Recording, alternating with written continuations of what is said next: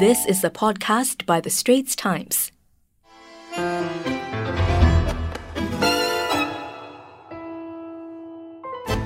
Hi, I'm Joyce Teo. Welcome to Health Check. The COVID-19 pandemic has changed the way we keep fit. We used to play soccer, swim, or go for Pilates or yoga sessions. Now we just run. Our special guest today, Dr. Tan Ken Jin, an orthopedic surgeon practicing at Mount Elizabeth Novena Hospital, says more people have taken to running as a form of exercise. Some have never run as frequently as they do now. A few of these newbie runners have turned up at his clinic in recent weeks. We speak to him to find out why. Hi, Dr. Tan. Hi, Joyce. Hi, so can you tell us about the recent cases that you've seen at your clinic? Right now, we are about 2 months after being in the CB period, and I kind of noticed a trend in the last maybe 2 weeks at our clinic that we see many more patients with overuse or stress injuries and stress fractures of their lower limbs. Previously, I'd say typically we might see one patient with a stress fracture of their foot every 6 weeks. But in the past 2 weeks alone, noticed that there have been at least 5 or 6 people with various types of stress fractures affecting their lower limbs. This might be affecting their foot bones, their heel bones, ankle, or even in the upper tibia or upper leg bone. Okay, and all from running. Yeah, so interestingly, these patients with the stress fractures, they all developed a fairly sudden pain in their ankle, foot, or knee, and could no longer exercise without pain. Some of them were limping because the limb was painful. And when we spoke to them to find out a little bit more about what happened, we found that quite a lot of them have had to or have chosen to increase their activity and exercise during the CB period because many of the pools and gyms and sports halls have closed. So they turned to running, jogging, and in some cases interval kind of training at home. For example, one lady was a swimmer and she mainly swam every day for exercise for some time.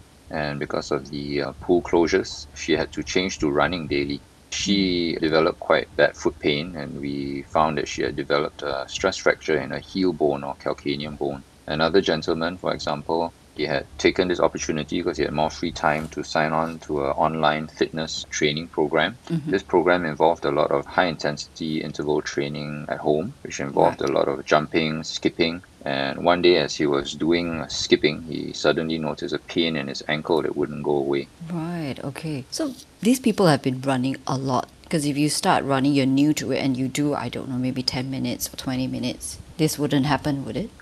Yes. So I think the main thing that puts your limbs at risk of developing a stress injury or stress fracture would be the rate at which you increase your activity. So this might be in terms of the length of the run, the distance, or the frequency.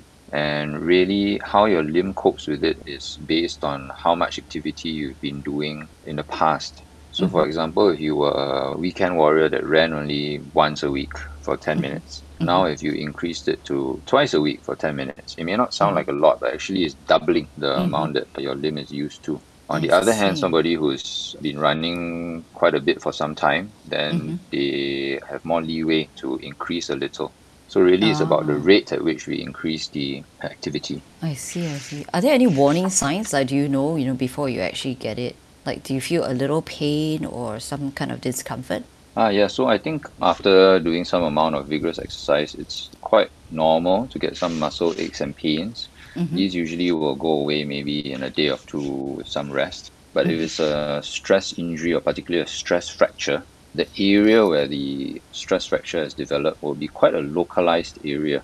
So the pain is in a very specific area. So for example, if it's a stress fracture at the ankle bone, there will be one specific area near your ankle that's very painful if you press on it, and the area is usually swollen, so it's a localized swelling. And every time you walk or you try and run, that specific area will hurt. So it's quite a localized pain, different from like a generalized muscle ache. And if you rest maybe for a few days, it gets better. But if you try and run again, it will definitely hurt. I see. So you would definitely know that it's something that you need to attend to. Yeah, I think most people will be able to tell the difference. Right.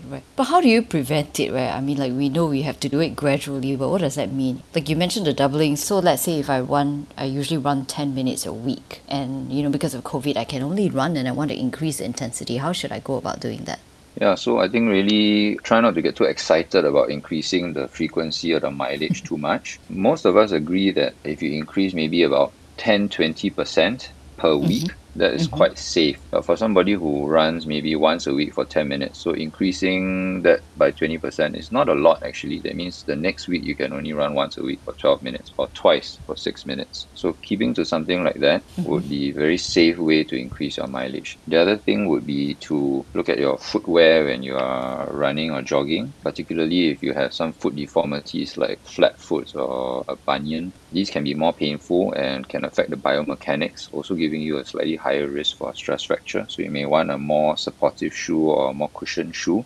More recently, also, we are emphasizing quite a lot on vitamin D and vitamin D's role in stress injuries or stress fractures. We find that many people who develop stress fractures or have slow healing from stress fractures actually have a deficiency in vitamin D.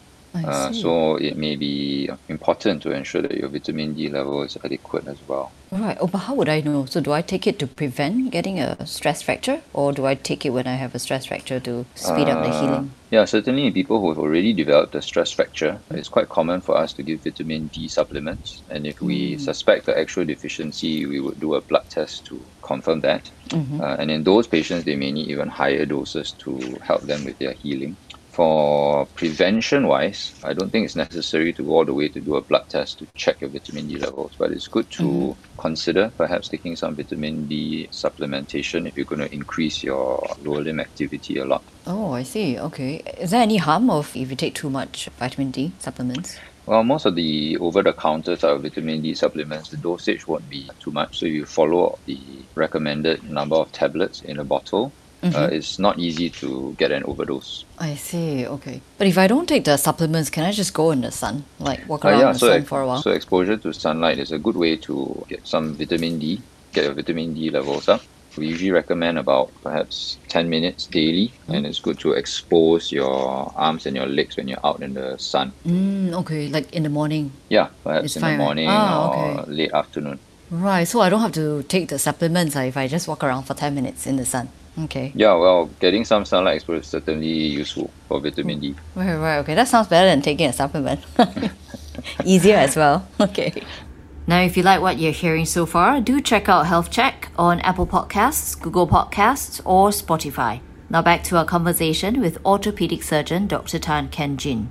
So if I get a stress fracture, you were saying that for some people the healing can be slower. Is it usually how long does it take, for recovery?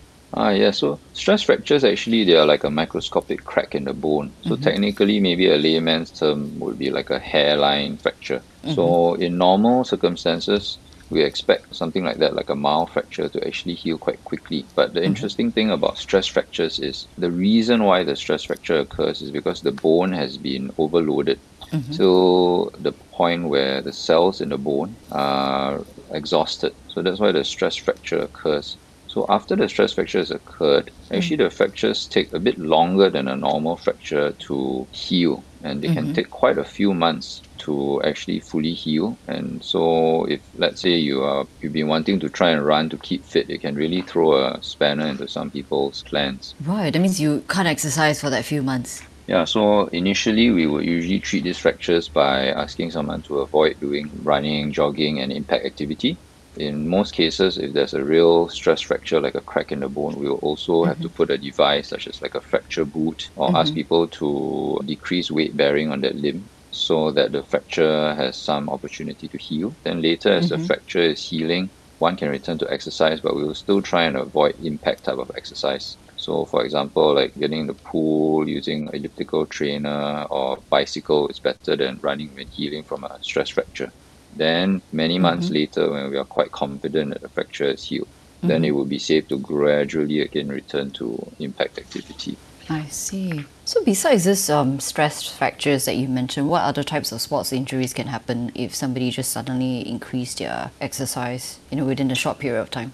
So the other thing is, if there's some underlying deformity or problems in the foot, if one does a lot more running and jogging, then they're more prone to develop symptoms from that underlying problem. So common things we would see are people with flat feet or bunions. If they've chosen to run or jog a lot during this period, then they're much more likely to get arch aches from their flat feet.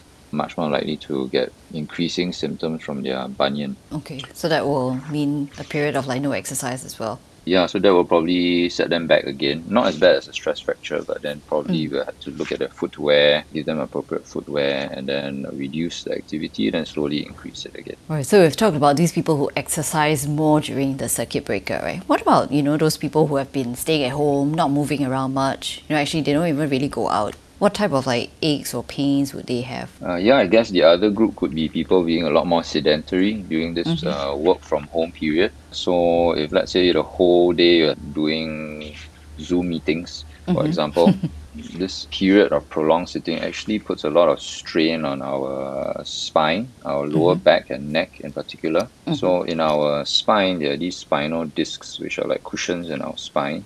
And many people don't know this, but the pressure in our spinal discs are the highest, and the spinal discs work the most when we are actually sitting for a long period. There's actually less pressure in the disc when we stand. So prolonged sitting actually makes us more prone to getting back and neck problems.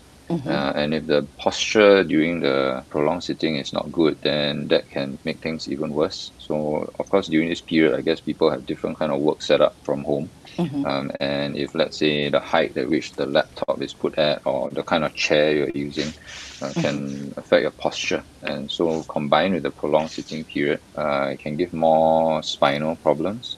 Other people who have, let's say, tight tendons, like tight hamstring tendons or tight calf muscle or tight Achilles, or have some background degenerative problems in their joints, such as their knee, for example. If you sat there for a long time without moving your lower limbs and you get up, then they are more prone to develop a startup kind of ache and pain or stiffness in the joints. Oh, is this temporary? Does it go away? That kind of startup pain or stiffness tends to get better once you start to move around. So it will affect you most in your first maybe 10, 20 steps. Oh, okay. Then how do you prevent that then? Move around more, stretching? Yeah, so certainly, taking some breaks out of your workstation. Usually recommend maybe every hour if you can get up and do some stretching of your legs and of your back. That can certainly be helpful. If you can improve the ergonomics of your workspace also, that will be definitely helpful. I see. Interesting. So what you said about the stress on, our back and stuff, is it better then to stand and work? Yeah, so actually standing actually puts less stress on our spine and our spinal discs. So I think it's becoming quite popular in some offices to have stand-up workplaces, and it's thought to be better for our backs. But I think most conventional kind of working environments, we still sit, but we don't realize that if we sit there for a long time, it's not good for our backs. Oh, right. Okay. But there's this argument about standing the whole day at work, right? Which stresses the lower limbs. Yeah. So if you stand the whole day, then you will put a little bit more pressure on your limbs, but it's non-impactful pressure. Actually, I think the aches and pains that come in our feet when we stand the whole day, a lot of times is because the feet are not moving around. Our feet have a lot of tendons and ligaments in there, and they actually need to be stretched out when we walk. So if we just stand on the foot and don't actually use it to walk, you can be you're correct, a bit more prone to foot pain because you're not actually mobilizing the joints and the tendons. So perhaps the answer is somewhere in between. Yeah, so like stand for half periods the where day. you're sitting and standing, or taking breaks from the sitting. Right, so we should have two arrangements, like stand for half the day and then sit down for half the day. Okay. Yeah, so you can optimize both. Right, okay, so nothing, moderation, everything in moderation. So so to sum it up, what's your advice for newbie runners? We can talk about what you mentioned earlier. So you said about exercising gradually. Yes, so I think just to summarize, if you are running more, a newbie runner, try not to suddenly increase your frequency or your mileage. Gradually increasing the frequency and mileage, perhaps about 20% increase per week is best. Appropriate footwear is important as well. So especially if you have any foot problems such as a bunion or flat foot, you want a wide shoe, you want a cushion shoe, something that supports your arch. Stretching, which we didn't talk about, stretching before and after your running is useful. Stretching your calves, your hamstrings, your quads before and after running is also useful. And you can consider taking vitamin D supplements or getting adequate sunlight exposure. Right. And when you mentioned the shoes, as in, so running shoes for running. Yes, different people have different foot shapes, so it's important to get appropriate shoe for your foot. We are moving more towards cushion footwear now. At one time, having very barefoot type of running shoes was thought to be good, but actually we found that it may increase your chance of having a stress fracture. So actually having cushion shoes, supportive shoes is what we feel is best at this point. Right, okay. Thank you for the tips, Dr. Tan. Thank you, Joyce. Thanks. Well, that's a wrap for Health Check. Thank you very much for listening, and do watch out for our next episode in 2 weeks' time. That was an SPH podcast by The Straits Times. Find us on Spotify, Apple or Google Podcasts, or streaming on Google Home. Do feedback to us at podcast@sph.com.sg. You can also check out more podcasts on various topics at The Straits Times, The Business Times and Money FM 89.3.